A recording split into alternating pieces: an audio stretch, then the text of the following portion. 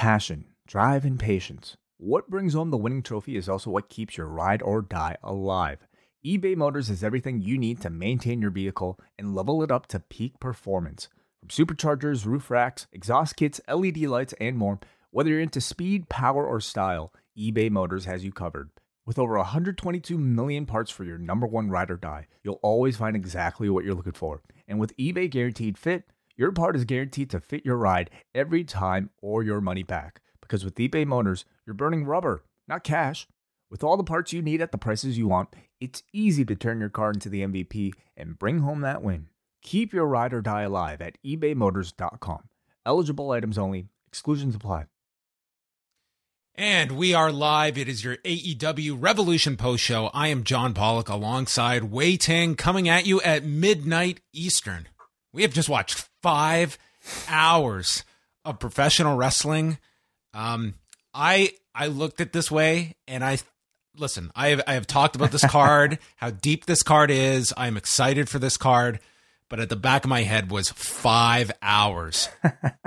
I can honestly tell you, they pulled off a 5-hour show and I was completely energized throughout these 5 hours. I will say, I don't know if I'll speak for everybody. I'm sure that there were maybe lulls for some, but, for the third pay-per-view in a row, I would say this was another gigantic home run for AEW. Like, their pay-per-views to me it's state of the art. And to me, it's from last September, Full Gear, and this one, they are just at a different level than what the shows have been. This is my clear contender for show of the year as we are entering month 3 of the year. I just thought it was a fantastic show to get that out of the way. Yeah, I don't disagree with you that, AEW, I think, is of a certain standard now that you can really throw a whole lot of different people on this show. And most weeks, I think most combinations, I should say, I think you're going to end up with really high quality, but that's because professional wrestling, I think, is overall really good. And it's just unfortunate that maybe, certain companies limit that, but AEW is not one of those. So I agree. I don't know if I completely agree that, the 5 hours completely felt warranted. This was a show where I think at least in terms of the live atmosphere, I think would have benefited from maybe at least 1 or 2 matches being off of this show. Well, to me, it was like the hardest spot on this show was going to be following Punk and MJF. We knew that ahead of time, and that turned out to be the case.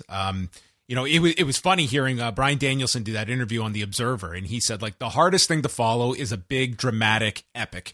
And that's what we knew Punk and MJF was going to be. And that was, I would say, the crowd certainly, it was very tough for Baker and Thunder Rosa in that next match. It was tough, and we'll go on to talk about it, though, but I thought there were matches that were able to successfully crack that formula. Dude, Sting cracks every formula. The man's about to turn 63. We will get into all of that. But yes, let's run through Revolution. That started 5 hours ago, and then we will be opening it up. Double Ice Cap and Espresso members will have the chance to call in. That is one of the perks at those levels for the Post Wrestling Cafe. You can find that link in your email, everybody. Yes, and then taking feedback as well. And we'll also be taking super chats because we are live on YouTube. That's why all those people are out there. Hello, YouTube. Hello, everybody in YouTube joining us right now. We are live every single day at 1 o'clock Eastern, except for tomorrow. We're going to take tomorrow afternoon off because we're covering most of the news today. But usually every single weekday we are live at 1 p.m. Eastern time. And then from now on, this point forward, live after every Raw, Dynamite, even SmackDowns, and even pay-per-view. So you'll find us here after every significant event. Yes, we will be back tomorrow night, 11:15 Eastern, right here on this channel. And before people start asking, as I say, it's midnight, I'm drinking decaf, so people are aware. Okay. I wouldn't blame you if you weren't. Then I would not be able to go to sleep after this. That would not be good because I do need to sleep after this. But let's go back to the buy-in. We're at the Edition Financial Arena, a sellout, approximately 8,200 people in attendance, and we have Excalibur and Tony Schiavone on commentary, and our presenting sponsor on this show, DraftKings. So this was a pretty sizable sponsorship deal that they had for this show. Made a lot of attention to it. Very much in the same way, DraftKings is like a big sponsor of the UFC pay-per-views, right down to the insert with the woman pitching you on where to put your money down.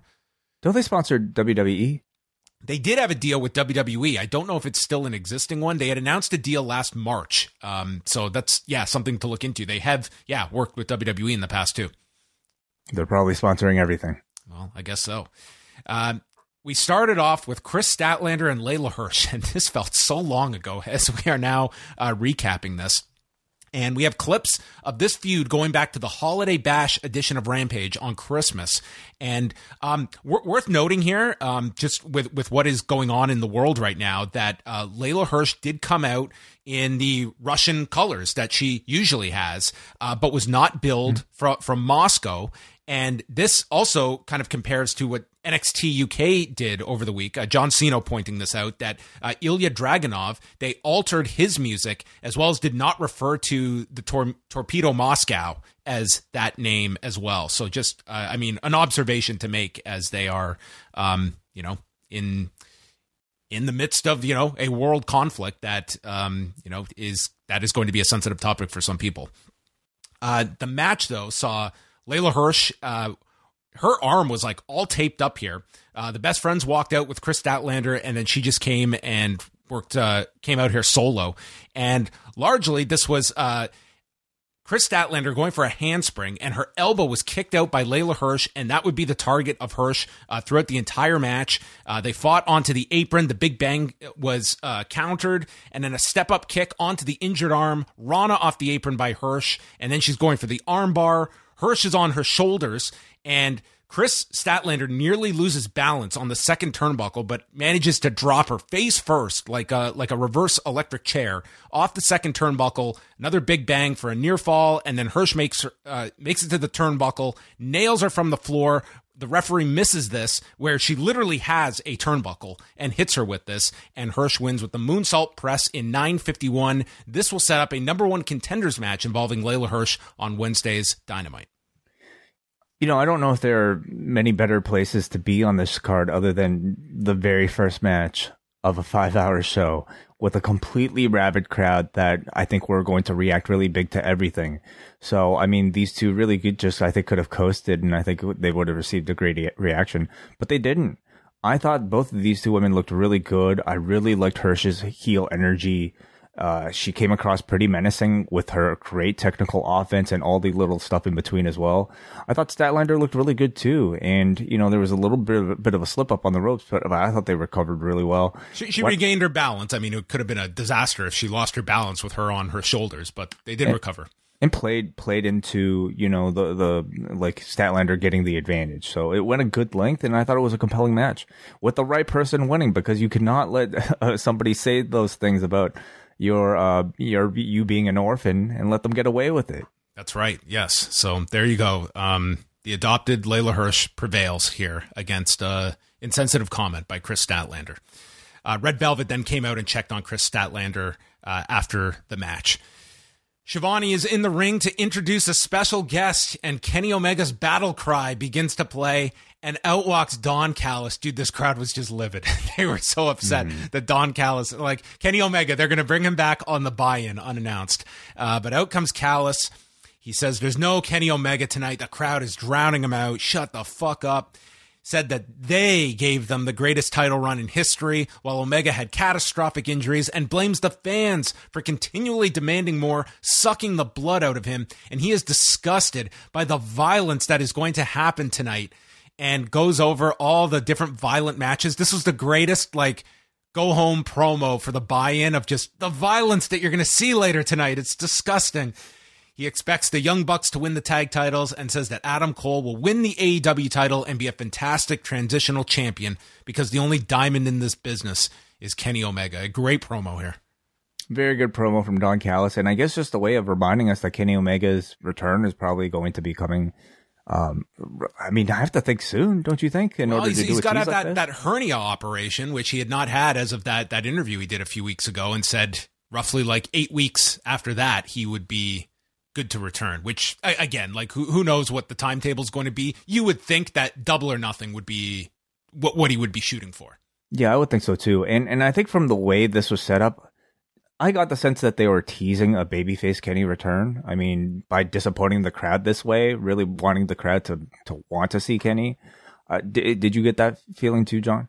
I think that is the direction to go with Omega when he comes back. And I think the way that they left it off, where he was, saying his farewell to the Young Bucks, noting he didn't go and watch the video there. So, he has the reason to not be aligned with the Bucks and even Don Callis when he comes back. So I think whether it's like a slow turn when he comes back, like he doesn't have to be a babyface day one. He can slowly get to that role. But I think that is the direction to go with Kenny now once he comes back. QT Marshall is out and he took on Hook. So we got Taz on commentary. And he's just describing all of Hook's throws here. We got to see a little bit of selling here from Hook. He was sent to the floor, but then as QT goes to the pump kick, he's caught, suplexed on the floor. Crowd is chanting, "QT sucks," and he knocks QT off the turnbuckle, high collar into a suplex. QT's giving the diamond cutter sign. That's blocked, and QT leapfrogs out of the corner into Red Rum, taps out in 4:58, and the crowd went nuts for the submission and the tap out by Marshall. We've seen these Hook matches before if you've been watching Rampage, and I suppose if you haven't been watching Rampage, this might have been your first taste of Hook, and I thought he looked as impressive as ever. Picture perfect suplexes, and just overall a great presentation, a crowd that absolutely loves him, and I thought QT did a great job serving it up as the cocky heel who ultimately got his comeuppance. Longest match of Hook's career at 4:58. Oh my, wow, okay. And then to conclude the buy-in was Malachi Black, Brody King, and Buddy Matthews of the House of Black taking on Pac, Penta Oscuro, and Eric Redbeard, who made his debut on his return to AEW this week on television. So they paired off at the beginning. We saw Matthews with Penta and then Redbeard with Brody King. I'm not going to go through everything here. I was really impressed with Eric Redbeard. This guy worked his ass off in this match. Like, he saw this. This is a big spotlight. I'm in here with a lot of talent. And I thought, he was hardly like stuck out in some kind of bad way. I thought he really hustled in this match. And they built a lot around him as the new guy and making him kind of this, like, their monster on their side, on the Death Triangle side. But I was very impressed with seeing Eric Redbeard. Redbeard Yeah. Capital is the XFL ownership. I do not disagree whatsoever. I mean, you see him like this in a match like this in this context, and it kind of makes you wonder why he wasn't signed a bit earlier. I mean, we had seen what the man has been capable of, throughout his WWE run. Both he and of course, Luke Harper, Brody Lee, were always tremendous in these sort of multi-tag roles, having these big runs. And that was no different here, especially in the AEW context where he looks even bigger amongst this roster.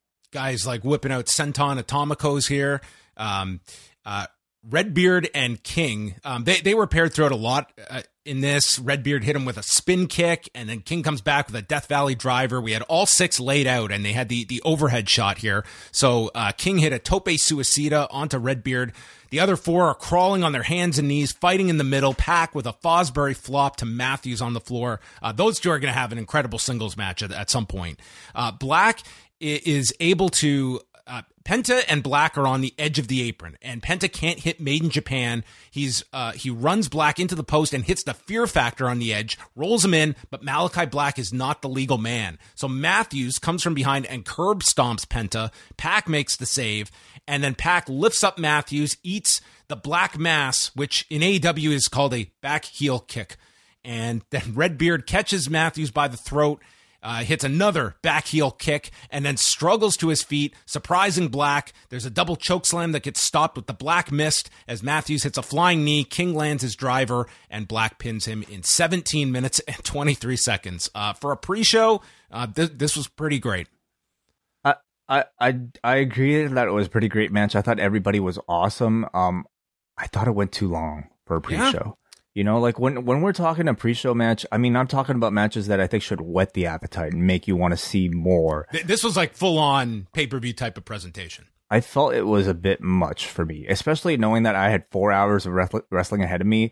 Like, it got to the point where for me, the near falls at the end didn't necessarily build up my interest. And it kind of felt to me more like, I was ready for it to move on, which is kind of sad to say, but obviously you didn't have that same reaction. I really enjoyed the match. I thought it was a great match, and I mean, watching it, I was thinking the same thing that we have 9 matches coming up on this pay-per-view. They're doing a lot in this, but I've also come to expect with these AEW shows that the crowd typically stays up for these shows, and I listen. I was the first one that was looking at these 5 hours and would be like, man, there's going to be some dips on this show, but you know, at the end of it, like for what it was, I thought this was like a really entertaining 6-man, and Redbeard surprised me. I think some were certainly questioning, you know, on a roster like this, is there a spot for this guy? He certainly came into this match with the intent of stepping up and then some, and I thought he did. I thought he looked really good here. Among the Giants, I mean, I guess you could really point to him as, you know, somebody who's had some of the more experience of all of them. But it seems like every faction sort of has their Giant now, and you know, he certainly fits in well with this crop. Jim Ross enters as they finish off the buy-in and then opens the pay-per-view, noting it is sold out here. Where are we, Tony? And he was informed they are in Orlando. Well, the man has been to a lot of places, I'm sure. A lot of places in Florida that they've been to. They really pushed this DraftKings sponsorship. And as they should. Yeah, they've got to. I'm sure this was not an insignificant deal for the company. So, you know, for having that level of sponsorship, it was hit over the head throughout this show. And then opening up the pay-per-view, Chris Jericho and Eddie Kingston. And they're explaining Eddie Kingston has never won on pay-per-view. And when you go through like all his big matches, he has lost them all. What's his name? / Cody Rhodes. You know, CM Punk, John Moxley, like all his big matches, he has lost. So that was kind of the backstory for all of this. And Jericho comes out, huge reaction. He's the first guy out on the pay-per-view. I think I saw Jericho's son sitting in the front row, but they never acknowledged him. And Kingston just storms to the ring. It was like the perfect Eddie Kingston entrance. He wasn't having any of this. I don't want any sparklers, pyro bullshit. I'm here to kick this guy's ass. And he just storms into the ring, and they set the tone in a record because Eddie Kingston dropped this dude on his head with this half and half suplex, and everyone thought Jericho was dead. And that's how they started. And when Jericho got up, this suddenly became like Budokan Hall for these two, and they were just going to have like it was Chris Jericho working like a Kings Road style match here with Eddie Kingston, and I mean everyone was just raving about this match. Mm-hmm. No, totally. I think immediately you got that sense. You know, clearly the man has been increasing his intake of 90s All Japan YouTube videos recently, and I think the influence more than made its way into the match. Yes. Jericho took over. He's giving the middle finger to the crowd.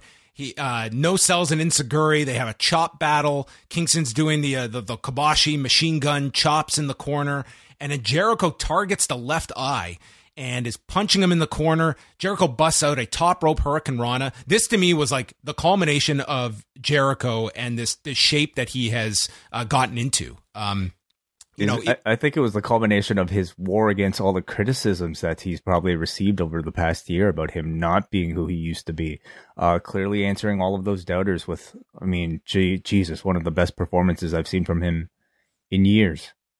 Yeah, I mean, you know, he has gotten into just phenomenal shape here and just worked at an incredible pace. The turnbuckle pad gets removed by Jericho. They fight on the edge, and there's a vertical suplex to the floor by Jericho that did not look fun. It was just two men just with a thud as they met the ground. There's a spinning back fist duck by Jericho, release German to Kingston, hits another, dumping Kingston on his head, and follows up with the lion salt. He used the walls, and then Jericho's arguing with Aubrey Edwards after the rope break. So Eddie comes back with two Saito suplex, and the Hurricane nails Jericho for a near fall. Kingston is like so distraught. He's like falling into Aubrey Edwards that it's like he was so close. And then goes for a Northern Lights bomb. That gets stopped with a code breaker. more Germans. Kingston pops up, code breaker. Tony says that it was right to his orbital bone, and Jericho is setting up for the Judas effect to the injured orbital bone, but he ducks 2 Hurricanes and applies the stretch plum, his ode to Toshiaki Kawada, and he just wrenches on the arm multiple times, and finally Jericho taps. The place goes nuts. I think there was plenty of doubt of Eddie Kingston winning this. And listen, when we previewed this, I thought like, man, there's a lot more to this story. And I thought like maybe your bridge to that is, Jericho wins this one and then you build it up. This was the perfect ending. Like watching this, I was like, this is Kingston's match to win. And I will say it does feel like this is going to continue because Jericho would not shake his hand after these two. Whatever your expectation was, even if it was high, it was exceeded. This was a tremendous match.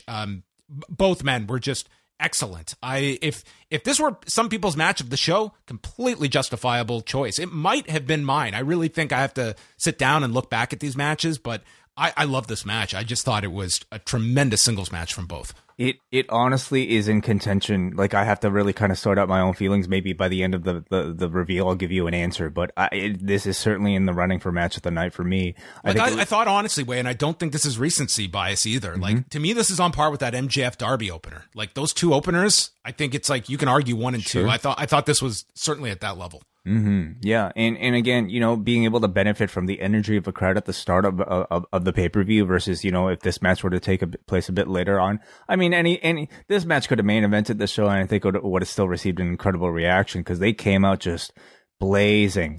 And man, like, talking about like that All Japan 90s style, I think it was totally embodied here in the stiff chops, in the head drops, for better or worse, but it certainly got this crowd's reaction after an hour-long buy-in. And the energy of this, I think it's amazing to me, honestly, like for how relatively little airtime Eddie Kingston gets in comparison to maybe some of the top acts of the company. He always comes out on these pay-per-views and he always gets among the biggest reactions of every single person on this entire roster. These crowds love him. They love everything he does. And I thought Eddie Kingston more than I think, drew it out of him with his incredible confidence and charisma in this particular match. I thought this was one of Chris Jericho's best AEW matches. Athletically, he looked physically, very, very similar to maybe his performances of 20 years ago. His explosivity was there. Technique and timing, of course, are always there. He was just fantastic. And yeah, not just a fantastic opener, it would have been a fantastic match at any point in this show.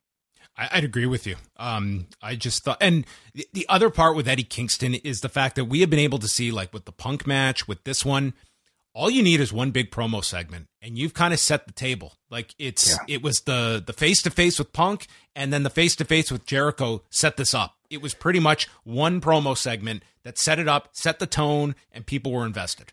Yeah, totally. But, because we only had that really one good promo segment between these two, I mean, I'm sure they understand that there's far more story to be told between the two of them, that I'm happy to see this feud continue.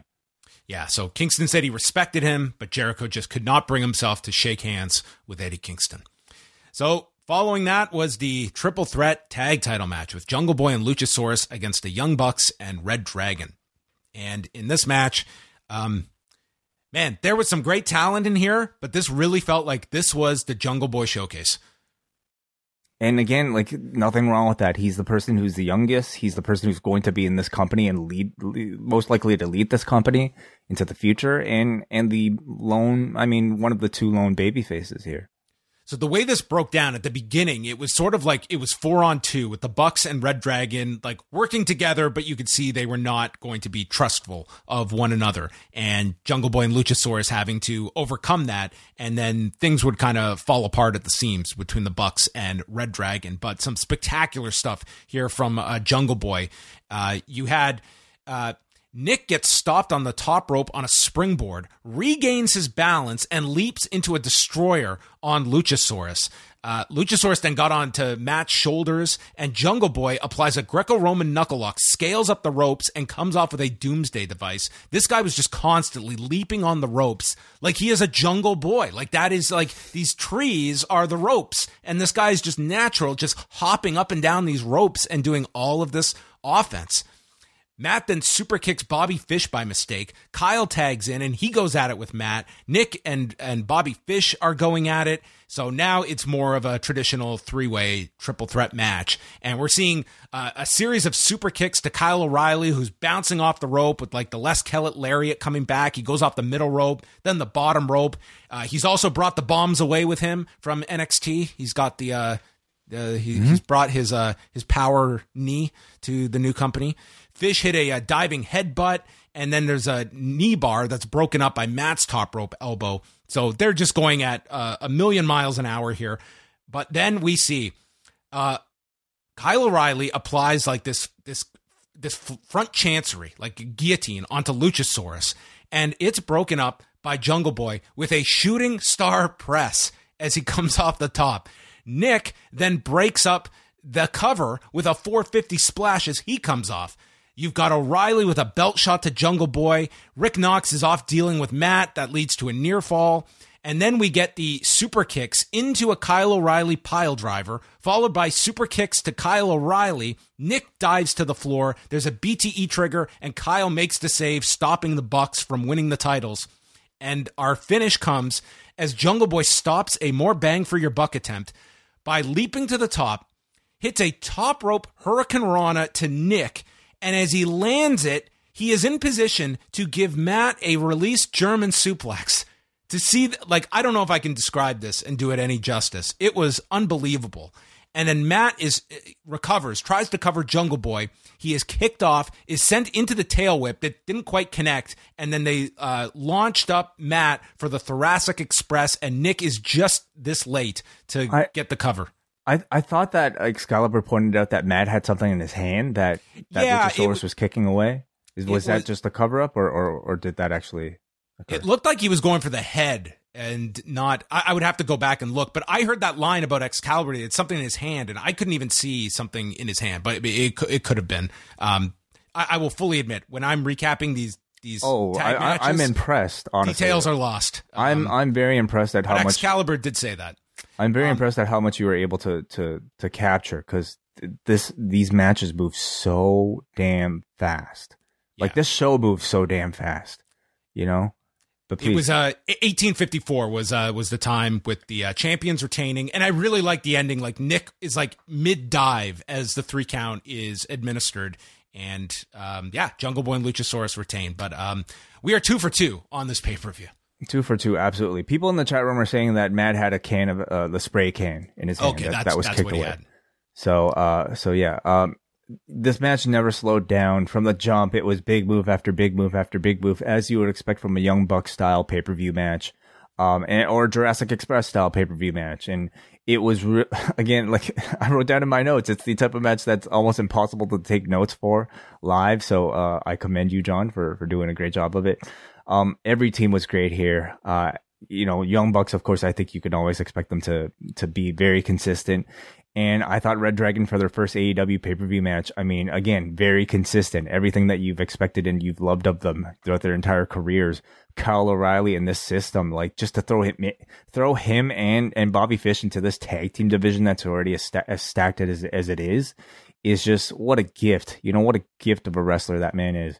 I thought there was a really good chance that like the Jurassic Express would lose the titles here, you know, given how much story focus has been on the Bucks and Red Dragon lately. But instead, it just seemed to serve as another way to bolster the Jurassic Express's really excellent tag team run so far.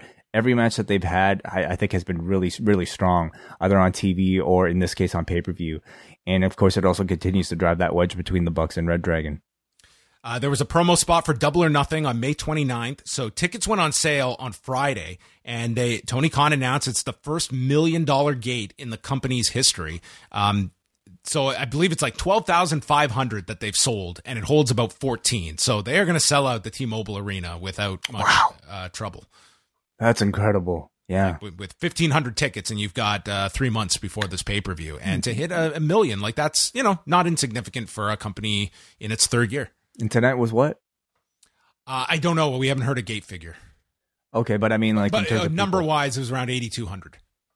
Yeah, that's very strong. Face of the Revolution ladder match, Keith Lee, Wardlow, Powerhouse Hobbs, Ricky Starks, Orange Cassidy, and Christian Cage. Throughout the night, we saw the Men of the Year with Dan Lambert and Paige Van Zant watching from the seats. They never did an angle with Paige signing her contract that they had kind of set up that they were going to do, and instead they just had constant shots of them. So they were there and sat together presumably for 5 hours. I'm pretty sure they did. Yeah. Taz is back on commentary for this. So at the beginning, Lee, Wardlow, and Hobbs are toss the others out, so you have all the three monsters in the ring together. And at one point, Cassidy tries to climb the ladder with his hands in his pockets. There's a double leapfrog by Lee, and then hits a double cross body to Cage and Starks, and swings Orange Cassidy around as a battering ram into the others, using Cassidy as a weapon. Cassidy would do the Sandman spot, or Terry Funk really, with the ladder and spinning it around. Lee and Wardlow then lift a ladder with Orange Cassidy basically skinning the cat on top of the ladder and goes to reach for the ring. I thought that was a really clever spot. I thought it was pretty silly, to be honest. Like, the skinning the cat was impressive, and it certainly got a reaction, so really that's all that mattered. But, like, why wouldn't Wardlow and Keith Lee just drop the damn ladder? Well, listen, that was my negative on this, is that there were a lot of moments in here where, like, Wardlow was just like, if I get this ring, cool, but I'm here to, like, fight. It felt like he was more into just... There was a slip-ups for sure, like, that the announcers...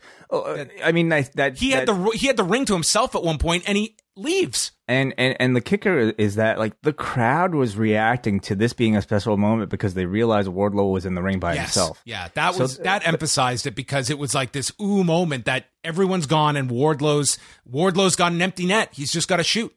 And instead he leaves the ring to attack like the others. Like, it made him look pretty silly. So, Taz also noted here when it comes to ladders, furniture don't know how to work. We had Starks leap through the ladder off the turnbuckle to spear Cage. Very cool. That was a very cool impressive spot. I think it was a good thing to have Christian Cage in this, not just for on-screen, but probably, I would imagine, putting this together, I would imagine he took a big role as kind of the quarterback for this type of match with, a lot of inexperienced guys in this match, or at least varying degrees of it. So Wardlow climbs with Starks and Cassidy on his back, drops them. Hobbs is on the other end. Lee then climbs next to him on a ladder, and we end up with all six on two ladders. One by one, they all drop, leaving Hobbs and Wardlow, and each go to grab the ring, but then they let go. Instead, they opt to strike, and both land on the ground.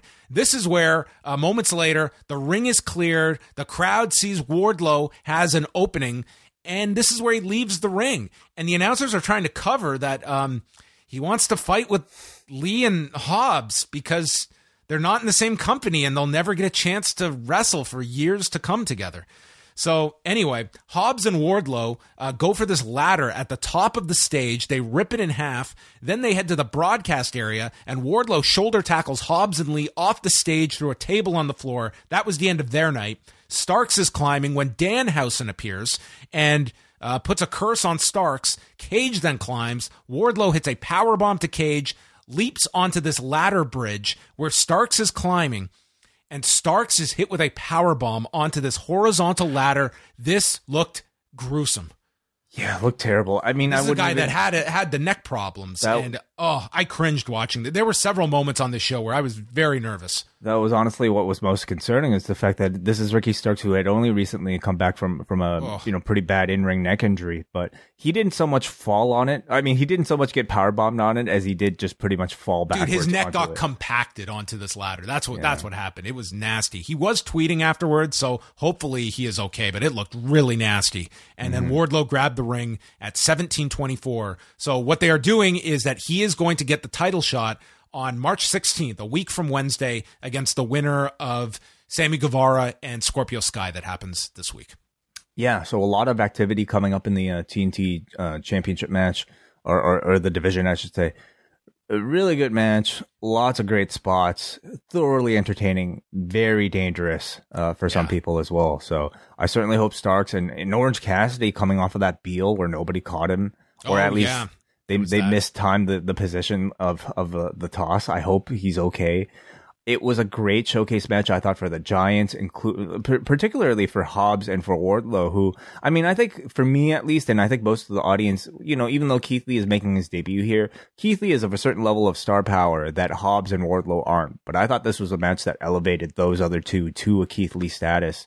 And I mean, it was a very good, you know, presentation for Keith Lee in his first match as well. Fun spots with Orange Cassidy, who I think, you know, always adds an interesting dynamic to these multi-man matches. But to me, I thought Ricky Starks really stood out as like the biggest heel of the match itself. Ricky Starks. Ricky Starks. Okay, sure. 3 for 3 so far on the show, wouldn't you say? Certainly, yes. Like I have kind of hit my limit of ladder matches in my life, but this was spectacular. And yeah, a lot of some scary stuff, but some impressive stuff as well throughout. So yeah, we were definitely 3 for 3. And then out came the debuting Shane Swerve Strickland out to sign his contract.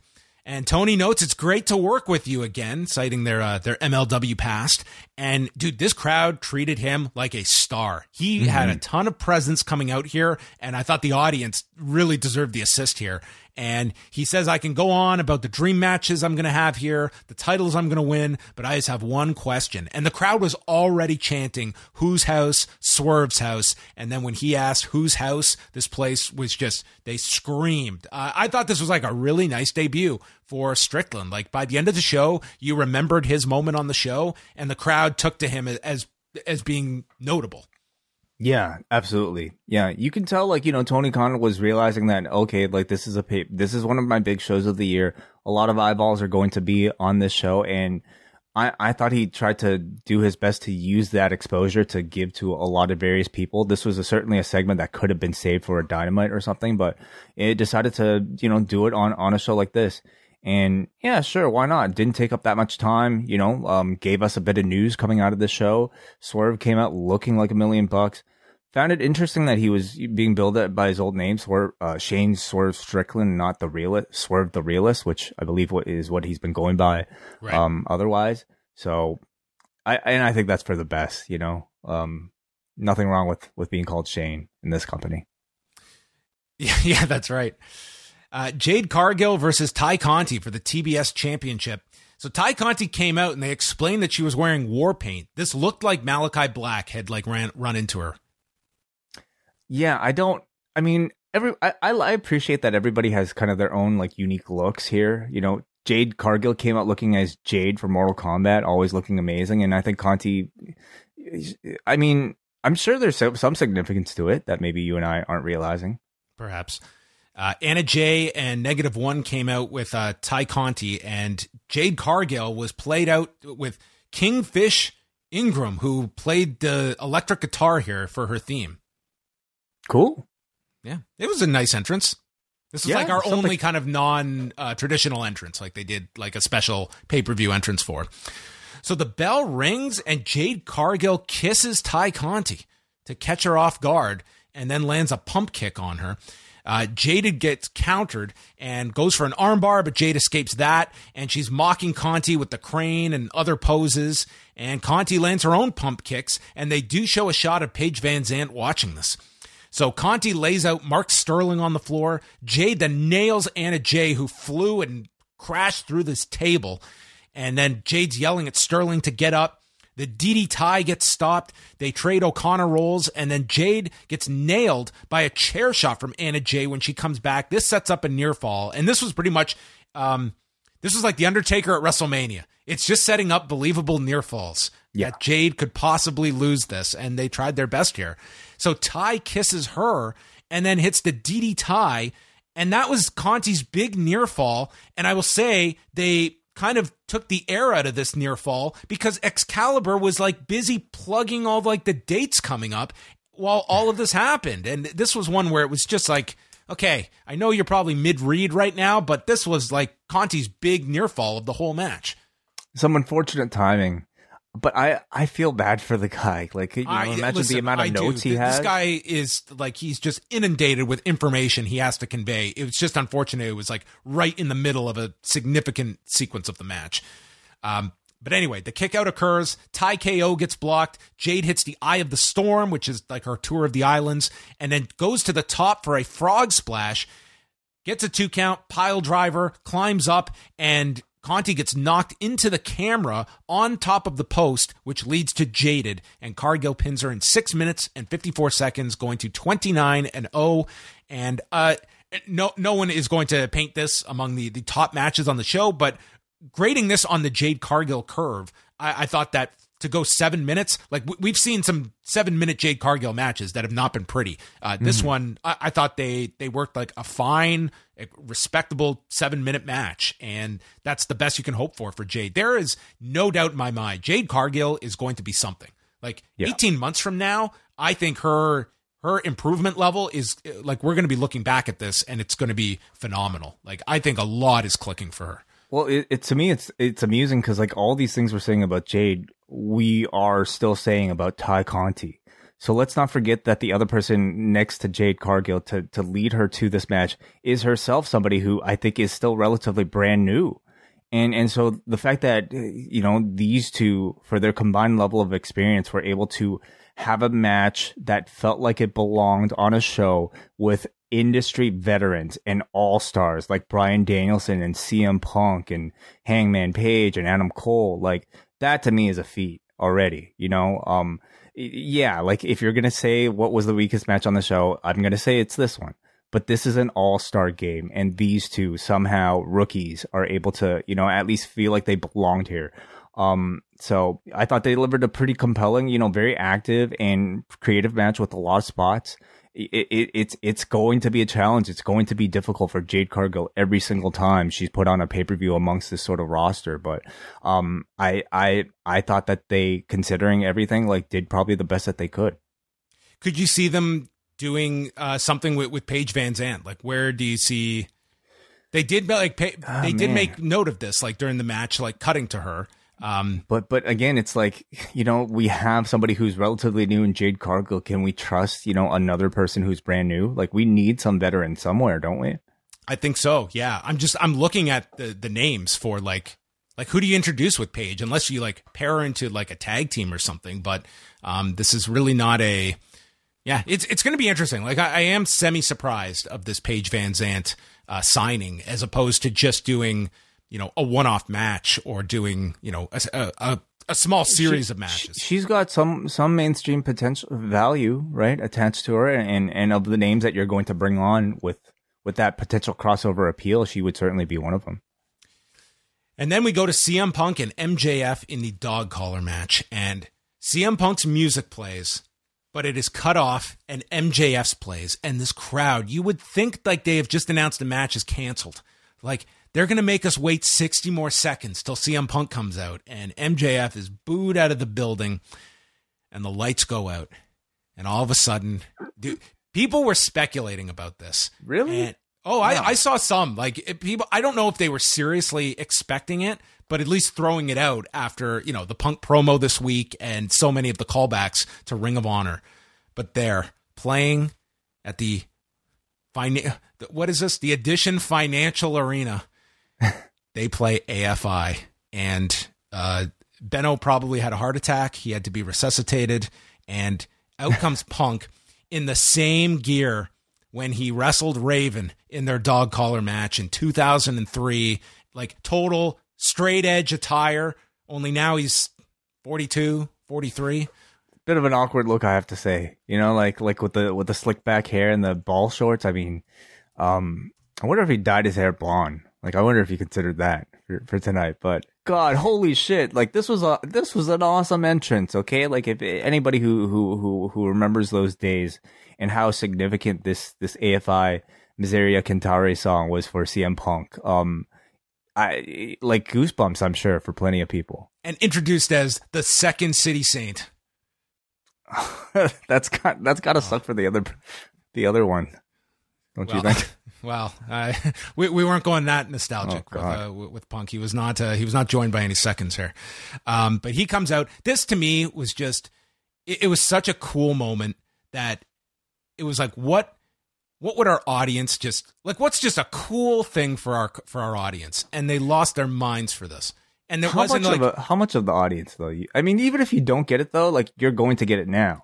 I think like there is something to that even if you didn't follow Ring of Honor, it's like it makes you kind of want to be now in on it and figure it out. And it's for great those promotion for that tape library, eh?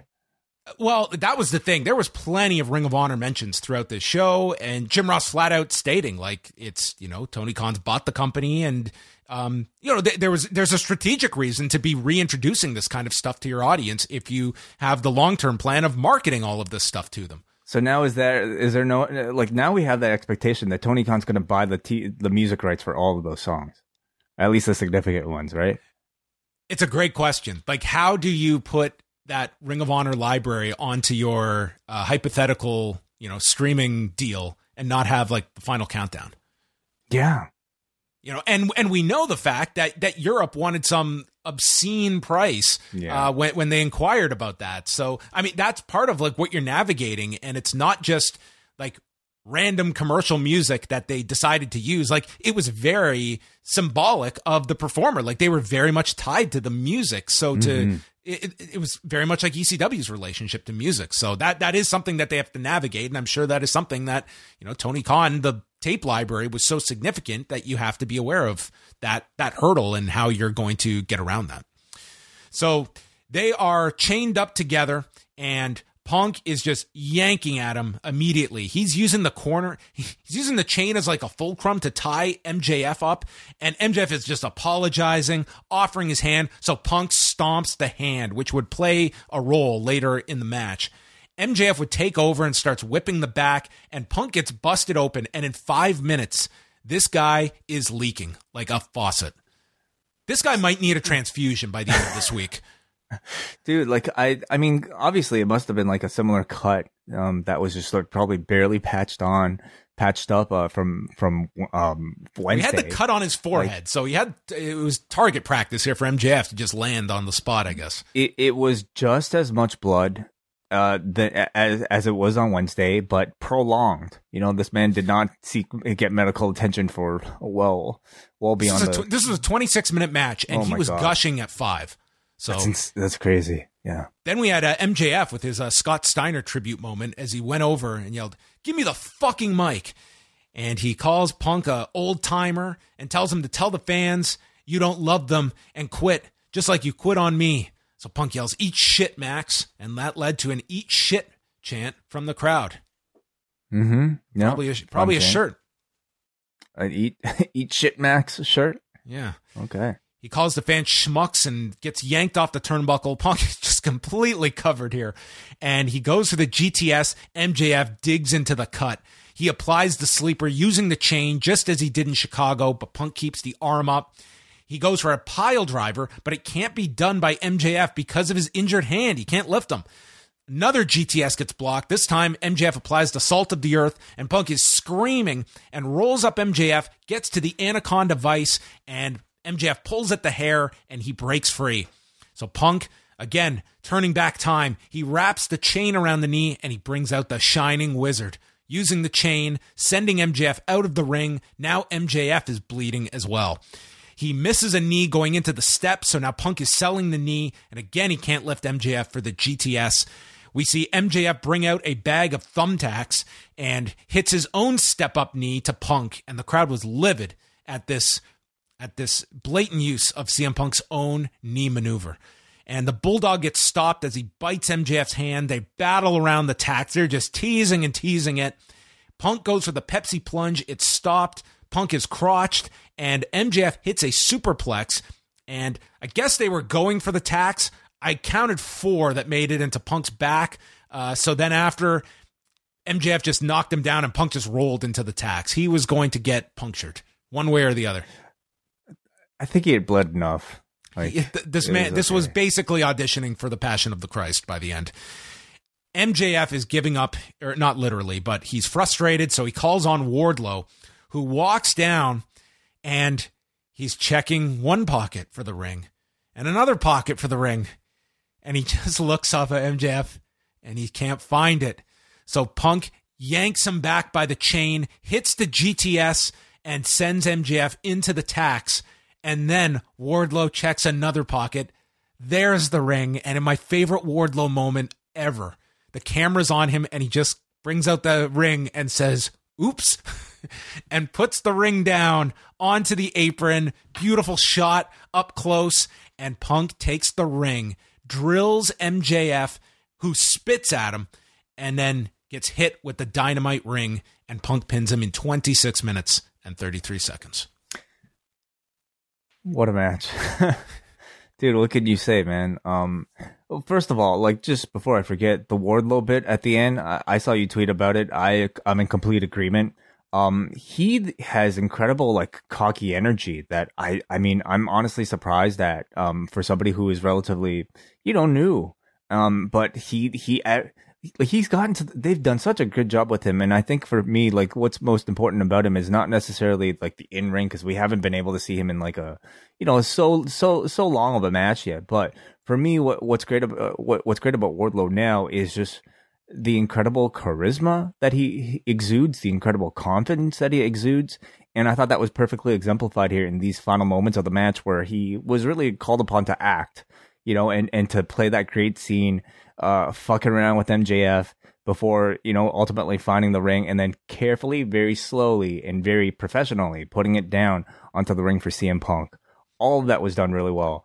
The match itself, I think they more than lived up to the very violent sort of imagery that they set this dog collar match up to be, so that by the time the next time that they promote a dog collar match in AEW, it's going to feel like it's a big deal that's worthy of a pay-per-view. Great display, I think, of their body part injuries throughout. It felt like a very special night if you're a CM Punk fan, and it felt like a very special night for CM Punk himself coming out here just from the entrance alone, but then just this match getting to bleed like this. When was the last time in his career he's had an opportunity? It wouldn't have been, like it would have been ROH that he would have been able to. And like, I imagine, much like Bryan Danielson, this man was like really in his element, being involved in a match like this. And we, of course, finally, would you consider this the actual Wardlow turn at this point? I think that it has to go that direction now. I mean, I don't know how much more you can really, you can stretch it, but like, that's the focus now. It's like MJF has lost, so I think like this should set up Punk getting the next shot at Hangman. Which surprised me. But they're also 1-on-1 now, so they can do a rubber match. You could do the rubber match. You're right. You could do that. That would certainly be like TV, and that could get you, like, you have 3 months until the next pay-per-view. So I would have Paige and Punk be your match for Vegas, and maybe you get through one more match on TV. Though this felt like such a finality at the end of it. But you're right. You could do one more. And it does seem like now is the time to pull the trigger on Wardlow and MJF, which I'd also put at Double or Nothing. I would hold that, like, you have some time. It just seems to me, though, like, I mean, 3 months is a long time to keep a match away. And it just makes me wonder if they'll possibly, if they're going to do Punk versus Page, that they might go to it before that. I mean, when did this start? Didn't these two have their confrontation, the TV coming out of Full Gear, in November? Man, my memory is not that great, but they did do the match like before this pay-per-view. Yep. This is their second match, so maybe we'll see the same for Punk and Page. If that, I mean, they never said that this was a title contenders match. We're only kind of making that up in our heads, right?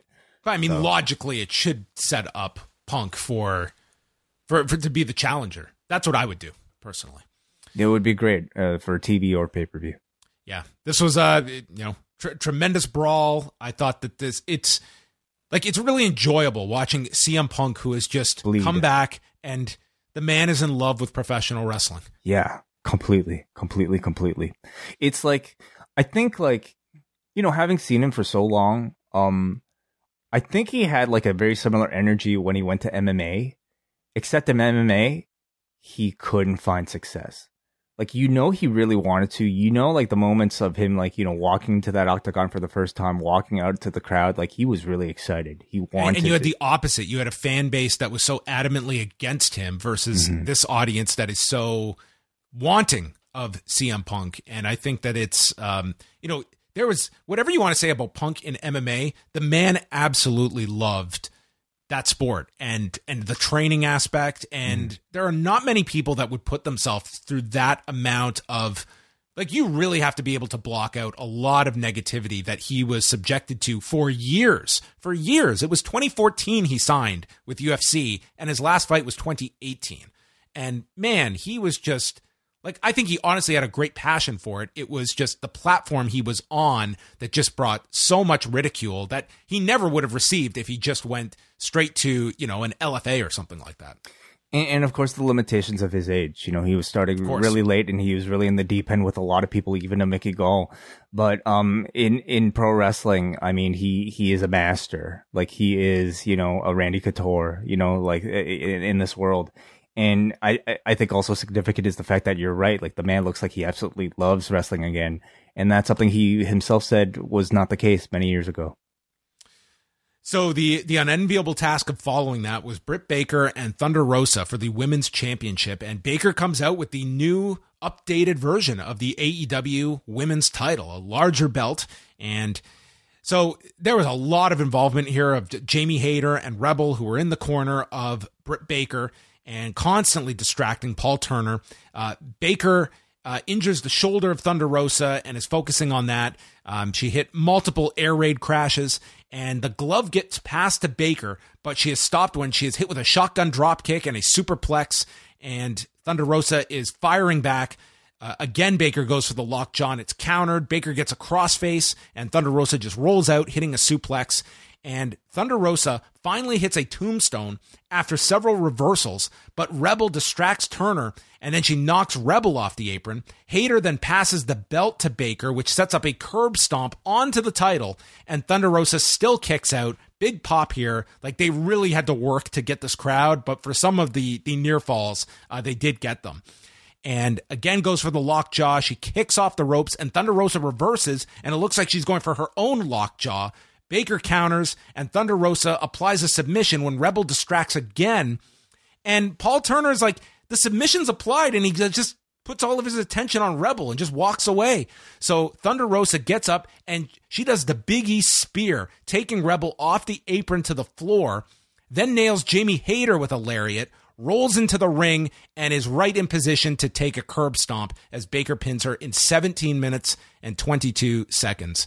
I thought with so many of the run-ins, it just seemed like, okay, this has to be Thunder Rosa is going to prevail at the end of all of this. And when she lost, it just seemed like the air was taken out. But then you see where everything is set up. And Thunder Rosa is going to take on Layla Hirsch on Wednesday. The following week, they are doing St. Patrick's Day Slam, the same event where her and Baker had their match last year. And it's in Thunder Rosa's hometown of San Antonio, Texas. Oh, okay. So after seeing that, I can understand why they did this. They did it this way. You could argue that maybe you didn't need to do this at the pay-per-view, but I mean, it is what it is. But it feels like she gets screwed out of here, and somehow she gets to San Antonio, and Rebel and Jamie Hayter are thwarted, whether they're banned from ringside or Thunder Rosa's back up. But it feels like 1 year after the Lights Out match, now it's the Lights On match. Very nice. Okay, I did not put all of that together, John. That's very good. I think that makes maybe the result of this a bit more palatable. The match itself, I actually thought was a really good match, but in the worst slot of the entire show, without the advantage of having blood, which obviously was a big aid in their first encounter. Which is probably the reason they put this in between Danielson and Moxley rather than have the blood back to back. Sure. Okay. If that's, I don't know if this is a company that necessarily says, oh, that's too much blood. Blood in every match. I also think 17, I think this could have been shaved down a bit. Yeah, I mean, I suppose it needed to be a big enough fight that you felt like Thunder Rosa was still in contention, you know, like you had to protect Thunder Rosa in a way. And I think you had to give a satisfying performance for the women on the show. But again, unfortunate slot on the show. This was a crowd that was pretty quiet for this one. But again, I don't necessarily chalk it up to the performance as much as I think the placement of the show and the handicaps in not being able to maybe, you know, go as far as maybe their last match. And for certain, you would think like they're absolutely headlining that show in San Antonio. I would think so. Unless Layla Hirsch wins on Wednesday. Then the Layla Hirsch being crowned in San Antonio. Yeah, wow. Yeah, that would be That would be like promoting a house show for 2 weeks around a mystery opponent, and then you come up with like the worst idea possible. Like, why would you do that? But on the topic of the interferences, I mean, I thought this was at least begging for a Mercedes Martinez appearance. You know, she's been backing her up the entire time. Like, why wasn't she here at the end? Yeah, that was definitely a hole in this. You know, she was outnumbered constantly. It wasn't like it was just one interference spot. It was multiples. And when she finally fought them off, I mean, she just rolls in and boom, curb stomp. So after hearing that announcement, I think everything is geared around that St. Patrick's Day slam. So Danielson and Moxley is following that, and the crowd is chanting, "We want violence," and we start off with a grappling exhibition. And man, to know that Bryan Danielson, that his heavy influence right now is Gordon Ryan grappling tapes, that to me just opens up what a wide array of influence that Daniel Bryan is looking for in his pro wrestling. I'm assuming you're referring to the Wrestling Observer interview? Yes. Which I have not heard yet. But okay. You've got to listen to this. Yeah, he's just big on watching Gordon Ryan grappling. Very cool. So it starts off, and the way this was like set up is that here you have the this is our Observer Award match with the best technical wrestler against the best brawler from this year. So we got like the first portion was grappling, and Moxley is like goading him into fighting by slapping him, and you had an exchange of leg kicks here, and Danielson was just great. At one point, he lands a kick, and then he just goes over to the corner. He's doing jumping jacks. So then Moxley later gets in his big kick, and then he goes to do jumping jacks as well. We saw this kind of escalate into a brawl, and Danielson starts nailing him with suplexes, and these two were just rifling off kicks to one another. Like, just absolutely brutal stuff to the chest, to the head, to the legs. There was one where Moxley, he was going for the chest, and he came so close and maybe like hit like his throat/chin. It just seemed like he could have knocked this guy out. They were just firing with everything here. They trade knees from the tie clinch position. Moxley's throwing out headbutts, and then the paradigm shift gets blocked, and Danielson hits a rolling elbow and a big lariat. Both men go down, and Danielson applies a dragon sleeper with body scissors. Moxley gets to the rope, and Ross is this was a match that it was like the crowd was engaged, but they weren't super loud for it. It was much more like it was kind of presented as like this physical chess match. I didn't sense the crowd was like not into this.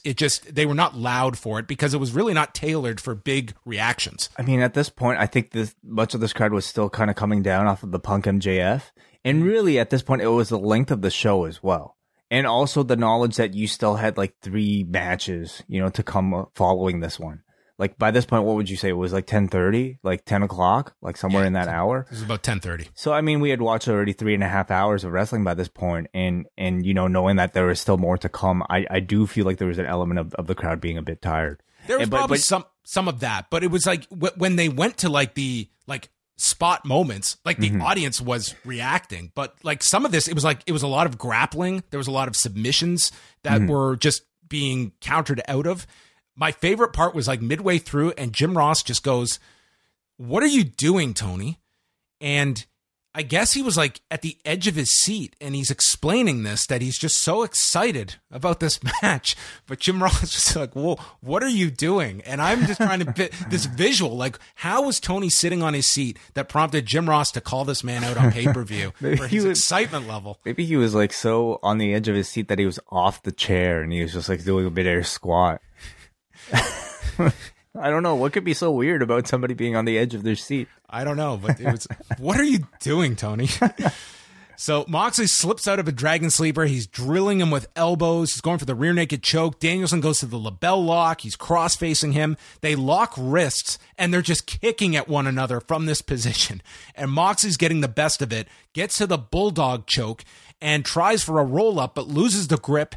And Danielson is up, Busaiku knee, stomps Moxley in the head, and then gets the triangle sleeper. And he's hitting him with elbows. Moxley is trying to break this from any chance he can. He grabs at the man's beard to try and break this. So Danielson readjusts and he just drills him with punches to the face. And Moxley gets over with like this jackknife bridge and catches Danielson for the 3 count in 21 minutes and 5 seconds. And Danielson gets up and he is pissed. He is shoving Bryce Remsburg and he just got caught. It was a very lovely finish that I thought was really quite clever because it was, I mean, first of all, we have to appreciate the setup to all of this because Bryan Danielson has been winning with the triangle in his TV matches, and not only winning, but like getting like quick victories through them as well. So I think by the time they set it up here, it was, you know, it was a significant moment of the match. And I think very justifiably, if Moxley were to lose to it, it would have made more than perfect sense. But I think it was also brilliant that it was Moxley here, the brawler of the year, according to the Wrestling Observer, beating the technical wrestler of the year with a technical move countering that submission. So really, really nice finish here. It was a kind of a surprise, kind of coming out of nowhere as well. And overall, you know, maybe unfortunate issues with some of the crowd energies aside, I thought this was really a tremendous match. You know, this was the type of match where if they opened the show, I think I would be looking at it maybe a lot more favorably than maybe I am coming out of it. But it was really, really great. I thought it was a great match. I thought that like it's a style I really enjoy between these two. It was something different from everything else on the show. But yeah, it wasn't like a wild crowd reaction to it. But a really great finish. Something that, man, if Kurt Pellegrino could only have known, Nate Diaz would have been in trouble. Jackknife his way out. Jackknife cover, but there are no 3 counts though in MMA. Could have maybe escaped at least. Maybe. So they continue to fight. Security runs down to separate them, and then appears William Regal, who, I am not kidding you, might have gotten the biggest reaction on this show. CM Punk, Bryan Danielson, Jon Moxley, Chris Jericho. I think William Regal took the cake here. He comes out, he separates them, and dude, he's going to be their version of Inoki. He just winds up and slaps Moxley, winds up and slaps Danielson, and gets the two to shake hands, make up, and you two are going to team, and you better win the tag titles. Because that's what I'd be doing with these two. I don't know if I'd seen William Regal get physical like this in his any point during his NXT run, slapping people as hard as he can in the face. A big surprise here. You know, I hadn't even really seen any rumor that William Regal was to be a part of the show like this. So, I think we're going to get that faction, John. And I mean, is Regal essentially going to play the JJ of this group? I think so. That's awesome. So. What a great idea. Like, can you imagine, like, in 2022, like, William Regal overseeing a group of, like, Danielson, Moxley, Garcia, Lee Moriarty. It's amazing. Like, I think it's a great idea. And I seriously, like, Danielson and Moxley should win the tag titles. And just think of the matches that they would have for the next year. I think I'd love there's to a see lot that. you can do. A lot you can do. So this was a fantastic angle, and I'm looking forward to like a William Regal promo on Wednesday. He's also going by William. Yes, they are calling him William Regal. That's right. Yeah. Okay. Shivani then plugs Dynamite with what's coming up. So Guevara and Scorpio Sky. Wardlow gets the winner the following week, and then Layla Hirsch against Thunder Rosa this Wednesday. Winner faces Britt the next week at the Freeman Coliseum in San Antonio. Matt Hardy, Andrade El Idolo, and Isaiah Cassidy against Sammy Guevara, Darby Allin, and Sting in the Tornado Trios match. Can we talk about... When I looked at this card, John, okay, maybe buy-in aside. When I looked at this card, 12 matches, do we really need Sammy Guevara teaming with Darby Allin and Sting taking on the goddamn AHFO? The answer coming out of this was yes. We absolutely needed this match. This was the sleeper hit of the night. The greater question is, did you envision when AEW launched that if there is going to be a New Jack style character, it'll be Sting, where we could just blare music Sting over his brawls a couple times a year, and that's what we got here. I mean, like, there was so much talent in this. I was not thinking this was going to be poor. You were just wondering where this was going to fit on the show. And Sting, like we've seen it enough times, like this guy, when he is tapped to go out there, the guy is leaving everything out there, and he amazed me in this one. And he has an incredibly talented group of people around him to set up those spots. Dude, the combination of like Andrade, Guevara, and Darby is just you saw it on Friday, but it was just on like Andrade like excelled in this kind of environment. So first we get this video, and it's a funeral scene for the AHFO done in like black and white, and this is all for Darby's entrance. And this features, there is a trailer, and all of a sudden there is a Jeep that flies through the sky and crashes into the trailer. And out of the Jeep comes Darby Allin, who delivers a coffin drop off of this trailer. Sting appears in this heavily financed student production and yells, "Run," as he has a blowtorch and just torches everybody. No. A flamethrower, John. A flamethrower. Blowtorch doesn't do it justice. A flamethrower. Yeah. It's the type of video that makes you go, what the fuck? And it makes you go, wow, that was awesome. When this I don't know is what pitched, I just watched, when this but it is was pitched awesome. to Sting, does he just sign off? Does he have creative input? Is he, you know Fuck what? No. He's going with everything, and that's what's so great about 62-year-old dad Sting. He's just like he's like, okay, the kids think this is cool. I trust you. All right, let's do it. This was something else. So everyone just starts brawling, and that's what this match is going to be. Everyone doing crazy, insane shit for 13 and a half minutes. Andrade just, swung for the fences with this crazy chair shot towards Darby. Guevara's thrown onto a rail. We have Hardy and Cassidy double teaming Sting, but he does the pop up. Crowd's going nuts for this. So Quen shows up and smashes this chair into Guevara on the top rope, and he falls to the floor, and they end up executing silly string on the floor using the guardrail onto Guevara. Butcher and Blade appear, and they set up the table spot of doom by this balcony. Meanwhile, on the stage, Cassidy and Guevara end up on this riser over top these two tables, and Guevara ends up executing a one-man Spanish fly off this riser and comes crashing down. This did not look fun for Cassidy, and he was gone for the rest of the match. Over by the balcony, Sting fights back, but there's too many AHFO members. I cannot wait till this group disbands. Hardy low blows Sting and takes him through the crowd, brings him to the balcony, and Andrade gets set up onto the stack of 4 tables. Sting is left alone, and he leaps off the balcony and crashes through the tables with Andrade. Sting did a balcony dive through tables. I couldn't believe it. Guy turned 63 in 3 weeks. Yeah. Here's the other stat. The combined ages of Sammy Guevara and Darby Allin do not equal Sting's age. Okay? And the person doing the balcony dive is Sting. I thought for sure that it was going to be Darby doing the coffin drop through those 4 tables, and it was Sting.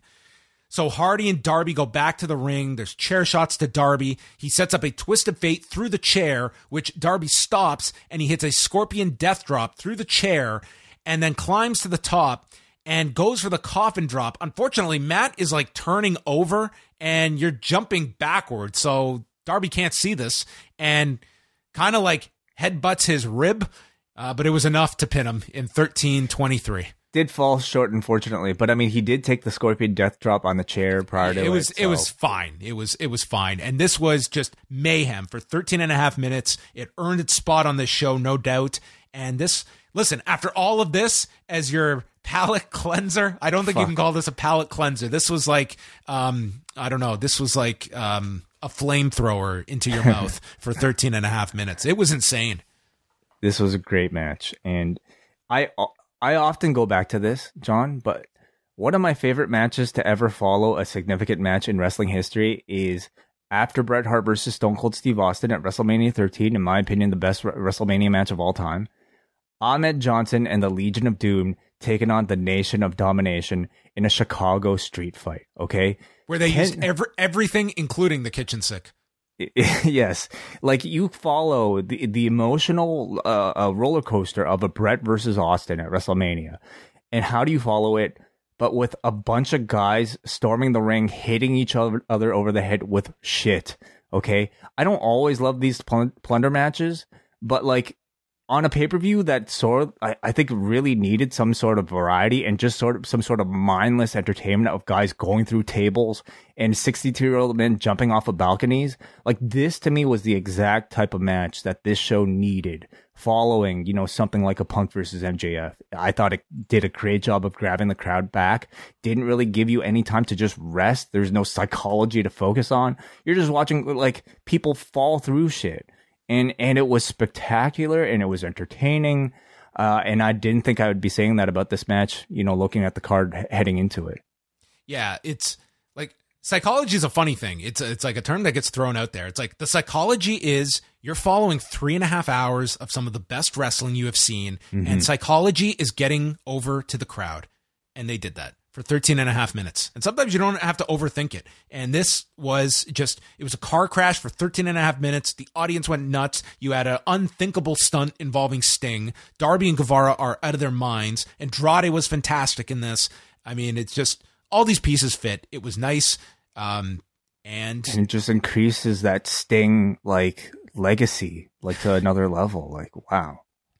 The man, seriously, like it was. Oh, we missed another big spot which was also fucking crazy. Was Jose the translator was placed on a chair with a trash can over his head, and Darby did his crazy tope suicida that Jose could not prepare for. Like, you couldn't even see when the guy was coming. That was crazy. Mm-hmm. Yeah. It wasn't even the craziest thing in the match, but there you go. We also, of course, have to mention, like, Jeff Hardy, his contract runs out on Wednesday. So, I mean, imminent arrival. No teases here, of course, but I imagine, some follow-up coming off of the result of this match. Yeah, and I think that's going to be interesting of how like, certainly there's, like, the Hardy Boy reunion. But I like, how far do you go with that? Like, that's an interesting question. You the battle of the balcony dives between Sting and Jeff Hardy, of course. Yeah. Something tells me, and I think we should be like watching this Sting run here, that I think they're going to get a lot more out of the Hardy reunion run than WWE did in 2017, where amazing return at WrestleMania, and a month later they were just guys on the show doing like a tribute act. I think they will have it better thought out this time. And then we go to the main event, the toughest position in pro wrestling on this day. Hangman Page against Adam Cole. And Cole comes out in this Halo-inspired armor. I have never played Halo, so this was lost on myself. I played Halo. I mean, as far as like, ring entrances go, I didn't think this was that spectacular. So the crowd's into it. They're chanting "Let's go, Adam" as the match begins. And they're chanting every version of, forget long promos or forget like great backstories. Evidently, all you really needed to do to build up to a big world title match main event on a pay-per-view is to have two wrestlers with the same first name.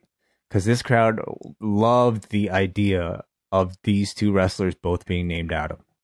So all this time of WWE changing people's names, it was the wrong idea. Really, yeah. The Shane McMahon, Shane Helms main event we could have had. They missed out. So some spectacular stuff here. Page hits a apron bomb followed by a Orihara moonsault to the floor. And then there is a Liger bomb where Jim Ross quizzes Excalibur on the spot. What's the difference between a Liger bomb and a power bomb? And Excalibur passed the test because he gave a perfect explanation of the Liger bomb. It's a seated version where the legs are extended and different from the regular power bomb. So Page hits a dead eye for a 2 count and stops Cole from removing his knee pad. And he himself removes the elbow pad and goes for the lariat, but is caught into the crossface. We had a tombstone battle. They fight on the turnbuckle, and it ends with Page hitting the fall-away moonsault, sets up for the buckshot lariat when Red Dragon comes out, and this leads to Cole landing the first of many super kicks and then a Panama Sunrise to the floor. He goes for another inside the ring. It's blocked and goes for the Deadeye, but he can't hit it. So Red Dragon distracts the referee, low blow, Panama Sunrise, and the boom is hit. But Page kicks out, and Excalibur explains that he didn't want to upset the momentum he was on, so he didn't lower the knee pad like he usually does for the boom, and therefore did not boom with enough boom. Yes. Buckshot is attempted again into a super kick, and then we get multiple super kicks from Cole, and as he goes for the boom, Page collapsed, and Cole cannot hit it.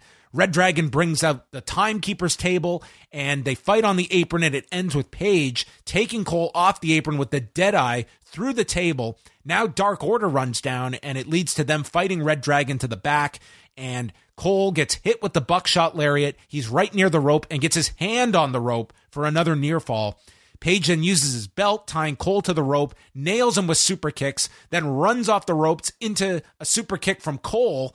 But Page comes back, super kick, lowers his own knee pad, hits the boom on Cole, Buckshot Lariat, and pins Cole in 25-45. And after, he shook Adam Cole's hand as he was prone on the mat. I thought it was a magnificent match. You know, I would say pretty much a flawless performance from both men here. I thought it was pretty engaging, and for it to be even this engaging, this deep into the show, for a match that I didn't necessarily even consider the third hottest in terms of build, with no blood, I found it really impressive. And, you know, Hangman Page, I think, is a spectacular performer in every single one of these AEW title matches he's had so far. Like, I personally feel like he should definitely be in the running for Wrestler of the Year. Certainly if he continues at this pace, but he's not always like the top of conversation, because I think, like, you know, Punk is so much of a bigger star, Bryan is so much of a bigger star, but Page is in that caliber in terms of talent to me, and I think it's only a matter of time. And you know, performances like this before he really gets there, I'm sure, like, at least some people would have questioned the choice of this being in the main event, but I thought the performance here justified it. I thought it was a very good match.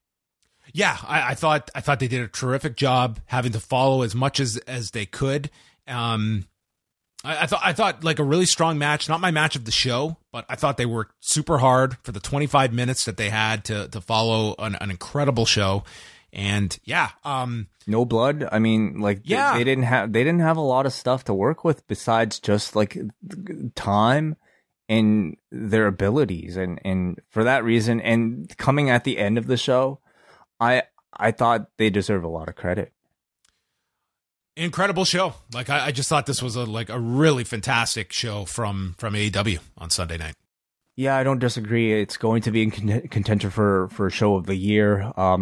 I mean, some people in the comments are saying one of the best shows of all time. It's hard for me to say that with the recency bias. I think for me, like, the crowd reactions towards the end of the show were something left to be desired. And I don't really blame the crowd. Like, it's a long show, and I do feel like AEW should sometimes consider the idea of less being more for these shows. I understand they only have 4 of these, and they want to load them up to make people feel that they have their money's worth. And not everybody's going to agree with me, but sometimes for me, I feel like, you know, less is a bit more, especially when you're talking about 3 matches on the buy-in. Yeah, I mean, it can be argued. I didn't think it was like I don't think it brought it down. And I would say that, like, All Out last year, Full Gear, and then this one, to me, have been their 3 best shows. And I thought this was the best of the 3. I thought that this was just an incredible wrestling show. And if this is kind of the bar that we are going to be seeing, like these are going to be ahead of like those runs of takeovers. Like, it's like the idea of doing a show that is 5 hours as opposed to like Takeover that was largely, you know, 5-match show seemed to be like, there's your perfect formula for a wrestling show. And they're putting out these, you know, high caliber events. One thing I just want to note, at the press conference after, 2 things. Hangman Page did address the crowd afterwards, and someone sent me the promo, but I haven't heard all of it. I guess he got some boos, but I haven't heard the whole promo, and it may have only been scattered. But at the post-show press conference, and these notes come from JJ Williams from the Observer site, it sounded like CM Punk like got really emotional at the press conference over AEW now having the ROH footage stating that the footage is in the right hands and not just some tab on some shitty, confusing app.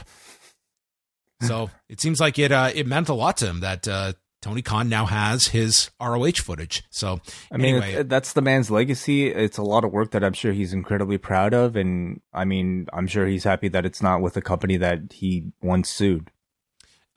Just while I've got it here, these some other notes here. When Tony Khan spoke, he said, it's been a busy time. He's still in a preliminary time when it comes to ROH going forward. I do want to continue the operations moving forward. He said that with Regal being here, he's excited to have him on screen and behind the scenes, stating that the deal came together very fast.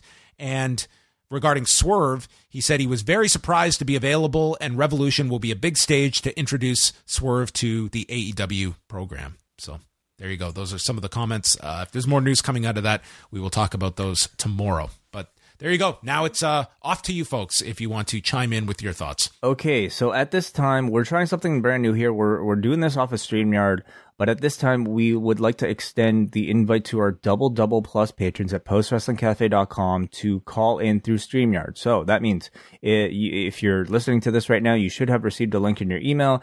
This is when you can click on that link and enter the room, and I will go to you. And again, I encourage you, we can only have 10 spaces, including the two of us, concurrently. So if you are not able to get in, you can try a bit more after we get through the callers. But if you're in the room, I'm going to try to go to you, okay? So we start off here with Bruce Lord, and I hope to God that this works. Bruce Lord, are you there? If you are, please unmute yourself, and we will try to get to you.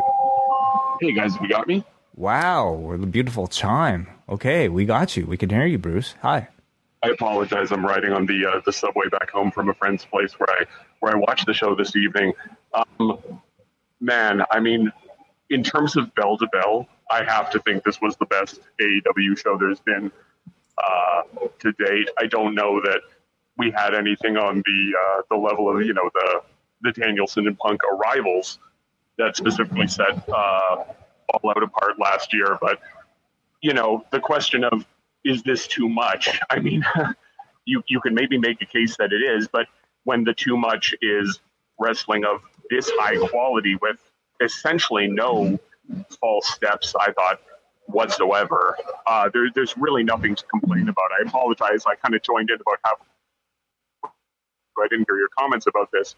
To my mind, the only quibble that I could possibly make would be kind of the slight overbooking and maybe the wrong decision in the women's title match that maybe happened there. But everything else just absolutely hit the right note and seemed to cap off a build that has been going for so well for a number of months now.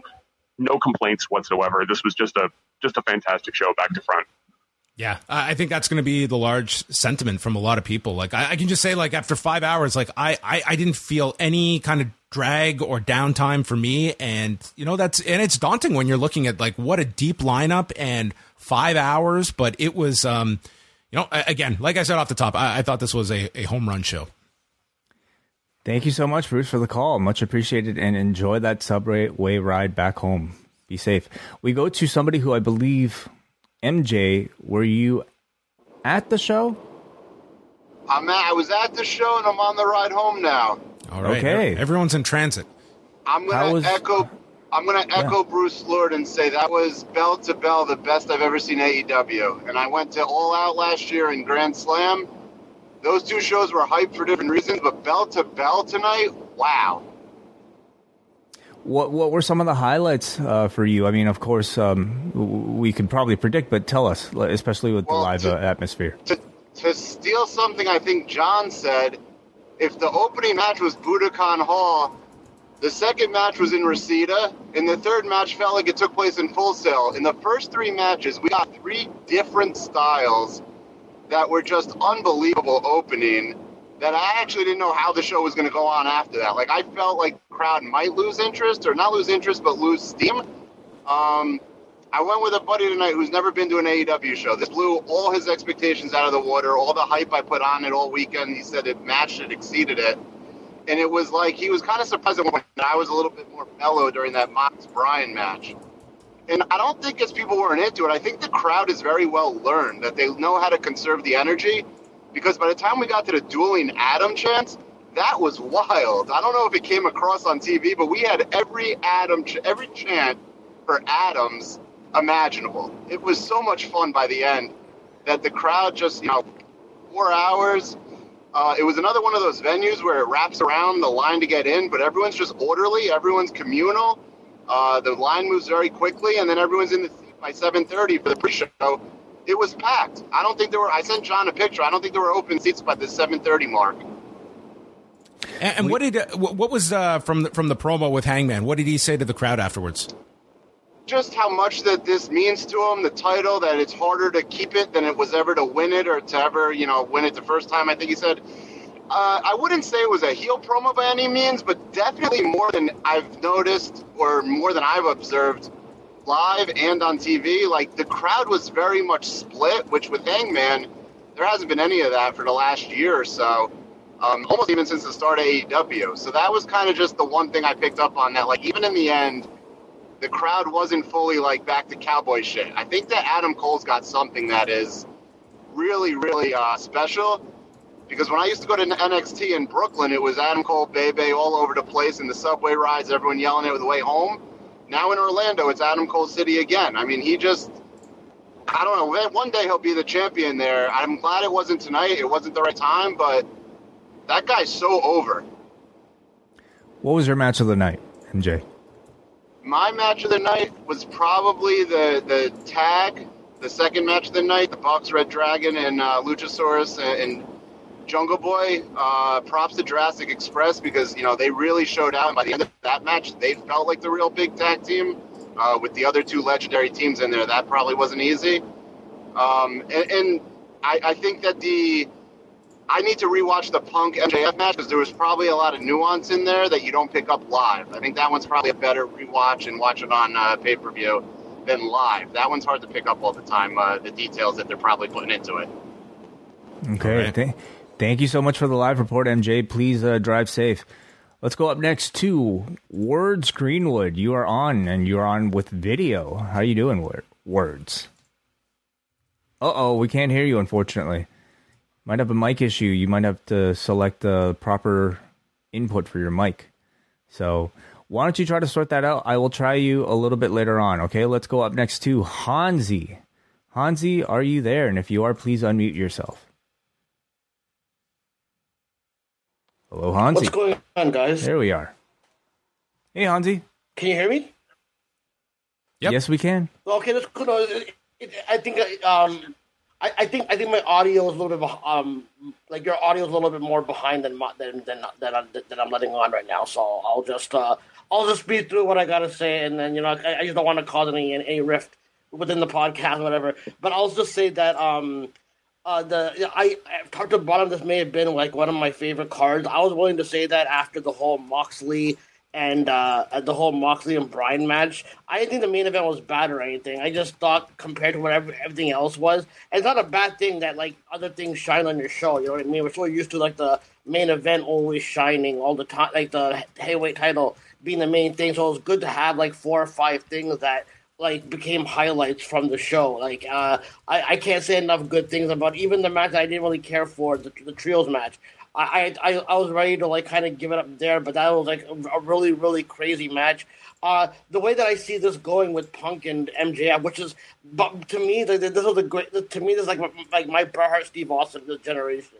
It's like right up there for me, and I'm gonna say that like I could see them doing a rubber match, but the thing is like, even if they got a title shot, it wouldn't be out of the realm of possibility in the sense that that's always been the one issue that's been hanging above this, that Punk and MJF both are going for the title. So, like, to me, I could see them doing a rubber match and then eventually going to that. And then I could also see that if MJF wins it at Double or Nothing, that Wardlow would actually be a good, like, opponent for him for All Out. Like, he might not win it, but by then you assume that Wardlow will be a little more established. And then that would be a good first defense for MJF. And I'll get off right now. You got a lot of callers kind of late. So thank you guys for a good show. I really enjoyed it. And I'll see you guys tomorrow. Peace out. Thanks, Hansi. Thank you, Hansi. Always appreciate your thoughts, Hansi. And it looks like Words Greenwood could not figure out that audio, so better luck next time, Words. And now at this point, let's go to some of your super chats. All of you guys, of course, on YouTube have the ability to send your feedback either through the forum, but if you're not a Post Wrestling Cafe patron, or if you simply want to show your support above your patronage, we invite you to send us a super chat. And we first go to Painkiller, who sends a £2 super chat, says, cheers for another month of great content. Thank you so much for the support, Pain. We go to Doug Greenwood, who may or may not be similar to Words Greenwood, but he did send a £20 super chat, who says, AEW, the second best thing in pro wrestling, just behind Post Wrestling. Thanks, Wai and John and the rest of the team.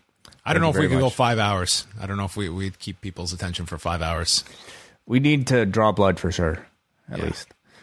Thank you very much for that support. We go to Jay Hath, who sends a $5 super chat, who says, great show. I loved how many matches had endings that weren't obvious or predictable.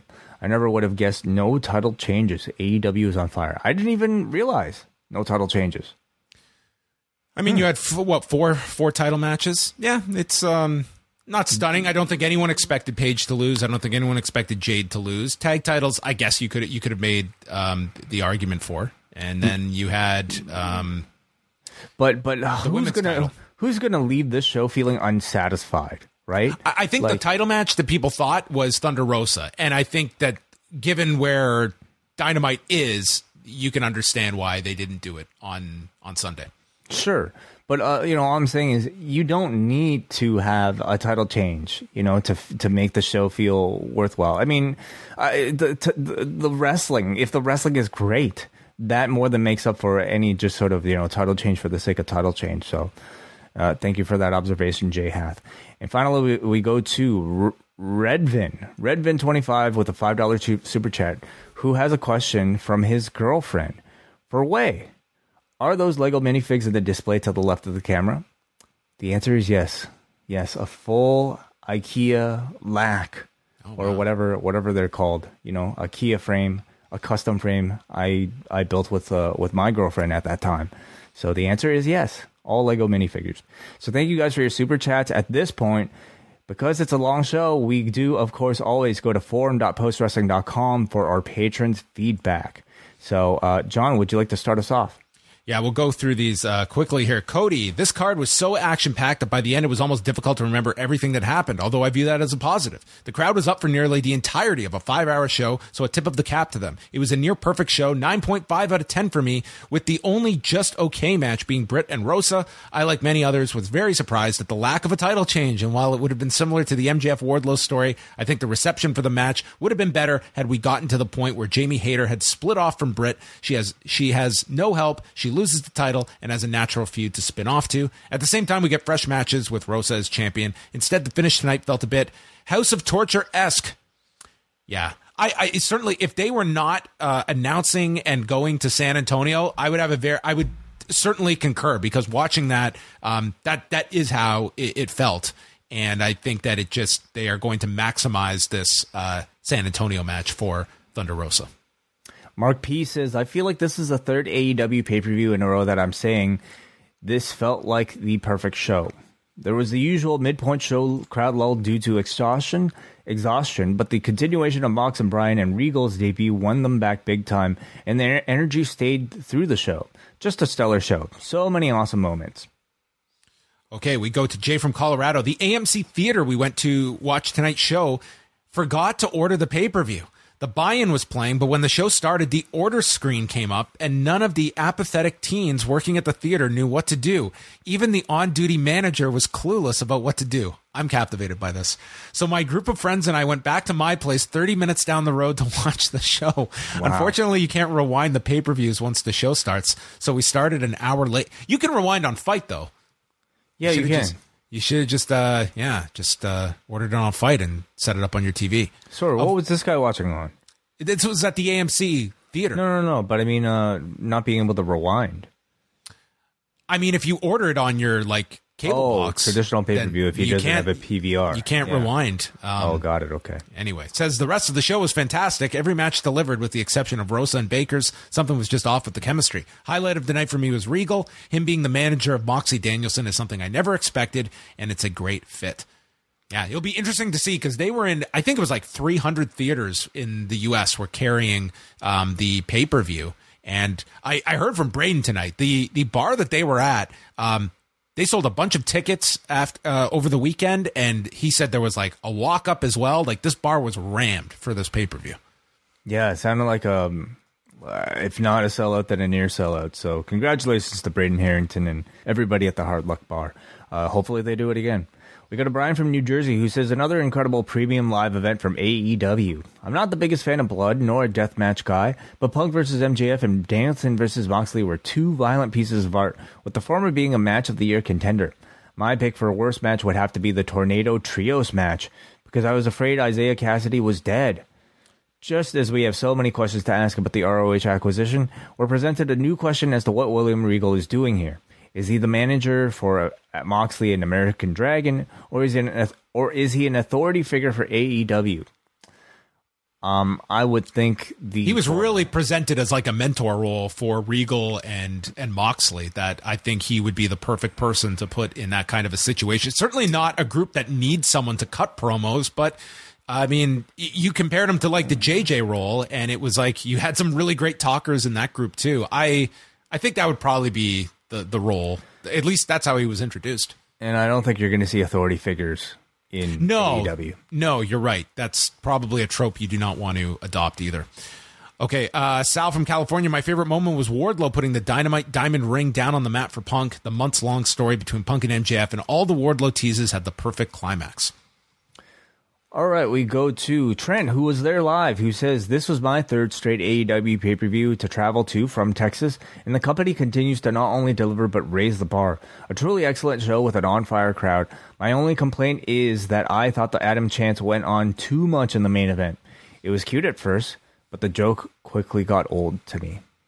I can understand that if I was in the arena, and clever Chance sometimes, know when to get out. Get off while they're still clapping. Okay, next one up here is from El Hijo del Jomo. Completely agree with John. I'm more East Coast than you guys, so it's 1 a.m. and I'm still energized. Took a smoke break during the TBS match, so I'll have to go back and watch that later, okay?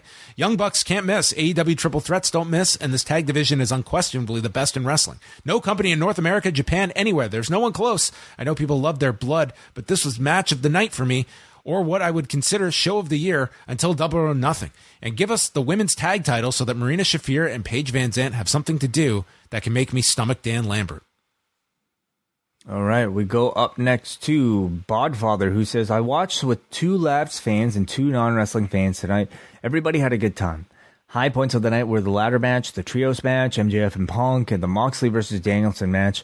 I thought Baker and Thunder Rosa really struggled, and it didn't help that they were in the death spot after the dog collar match. Overall, a fun show, and it was great to get together with friends to watch. Can't wait to hear what everybody else thinks. Okay, Muggin thought that Kingston and Jericho was a strong opener. Punk and MJF's dog collar match lived up to its promise with a lot of blood, nostalgia, emotions, and Wardlow. 3-way tag title match was fantastic. It was laid out well by weaving the Red Dragon and Bucks tension into the false finishes, and Jurassic Express got a huge feather in their cap by beating 2 of AEW's best teams. Rosa Baker had a tough task following the dog collar match, but they worked very hard. Moxley Danielson was a blast and a creative finish with William Regal's debut. I had low expectations for the Tornado tag, but all 6 delivered. Cole Hangman brought it home. Great main event. Good main event. All right, we go up next to Manny from California, who says, I had a great time watching the pay-per-view in theaters. The pay-per-view overall was great, and everybody was on their feet when William Regal showed up. Looking forward to their debut at the Forum, I also wanted to take the time to thank Way for reaching out to me when I talked about quitting my band due to dealing with imposter syndrome, and also you, John. You are an amazing writer. I enjoy reading your news updates. Oh, well, thank you, man. It's always nice to get some compliments in the midst of the feedback. It sounds like you contributed a whole lot more than I did. Well, no, you're a great writer, of course. Darren from Florida, he was at the show live as well. The crowd was fired up through most of the show, though they were really drained after the Punk match, and it took until at least Moxley Danielson to really get back into it. Surprised at no title changes and that Jade was actually pretty over, as I didn't expect that. Overall, a great show, but still too long for some of the live crowd, including my wife, who was over it after the Punk match as we got there at 7 for the pre-show. They were taking a long time to get everyone in, so we missed the first buy-in match and part of the second, so the crowd was weak during that part. that would be why. Overall, great show that is much better than anything we'll see next month, I'm sure. And then we got to Andrew from St. John who says, I was live at the show tonight and it was a great time. Let's Go Adam chants were funny, but I like that there was an emotional turn in the main event where they switched to traditional Hangman Page / Adam Cole dueling chants when things got serious. I love the match and the finish.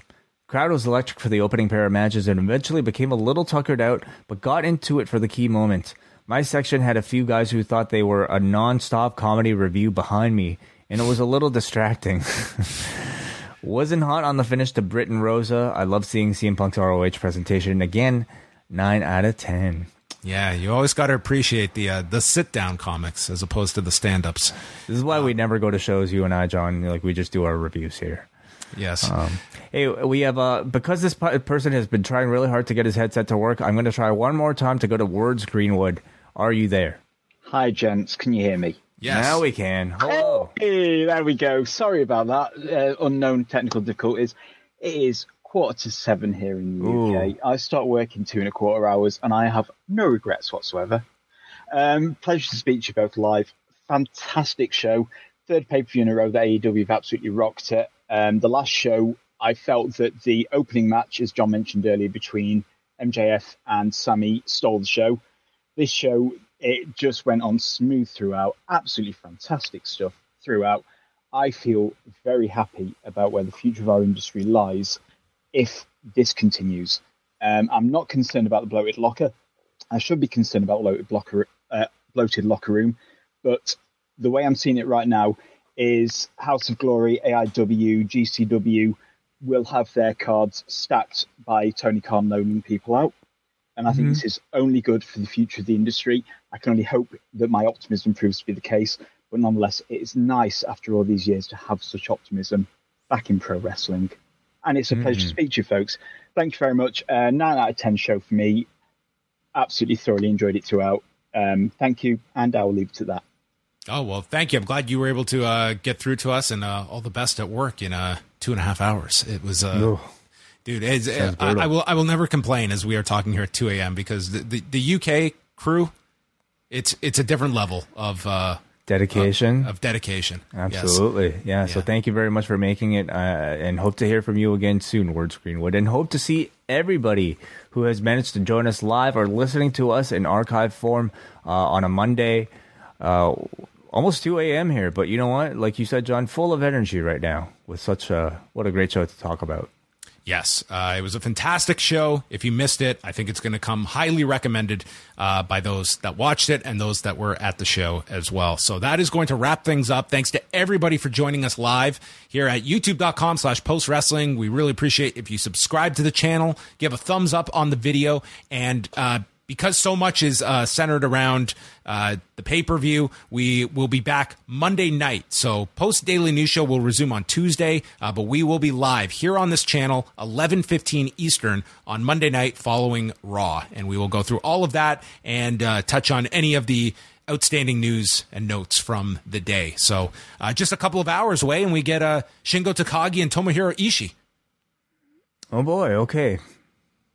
Yeah. Cool. It never stops. No, all right. I mean, that's great. But honestly, like I don't need more wrestling right now. Not for a few hours. Not for a few hours, but it all starts again in just a few. So thanks to everyone again for joining us live with your live reports, all the feedback, and that is going to wrap up our Revolution post show. Good night.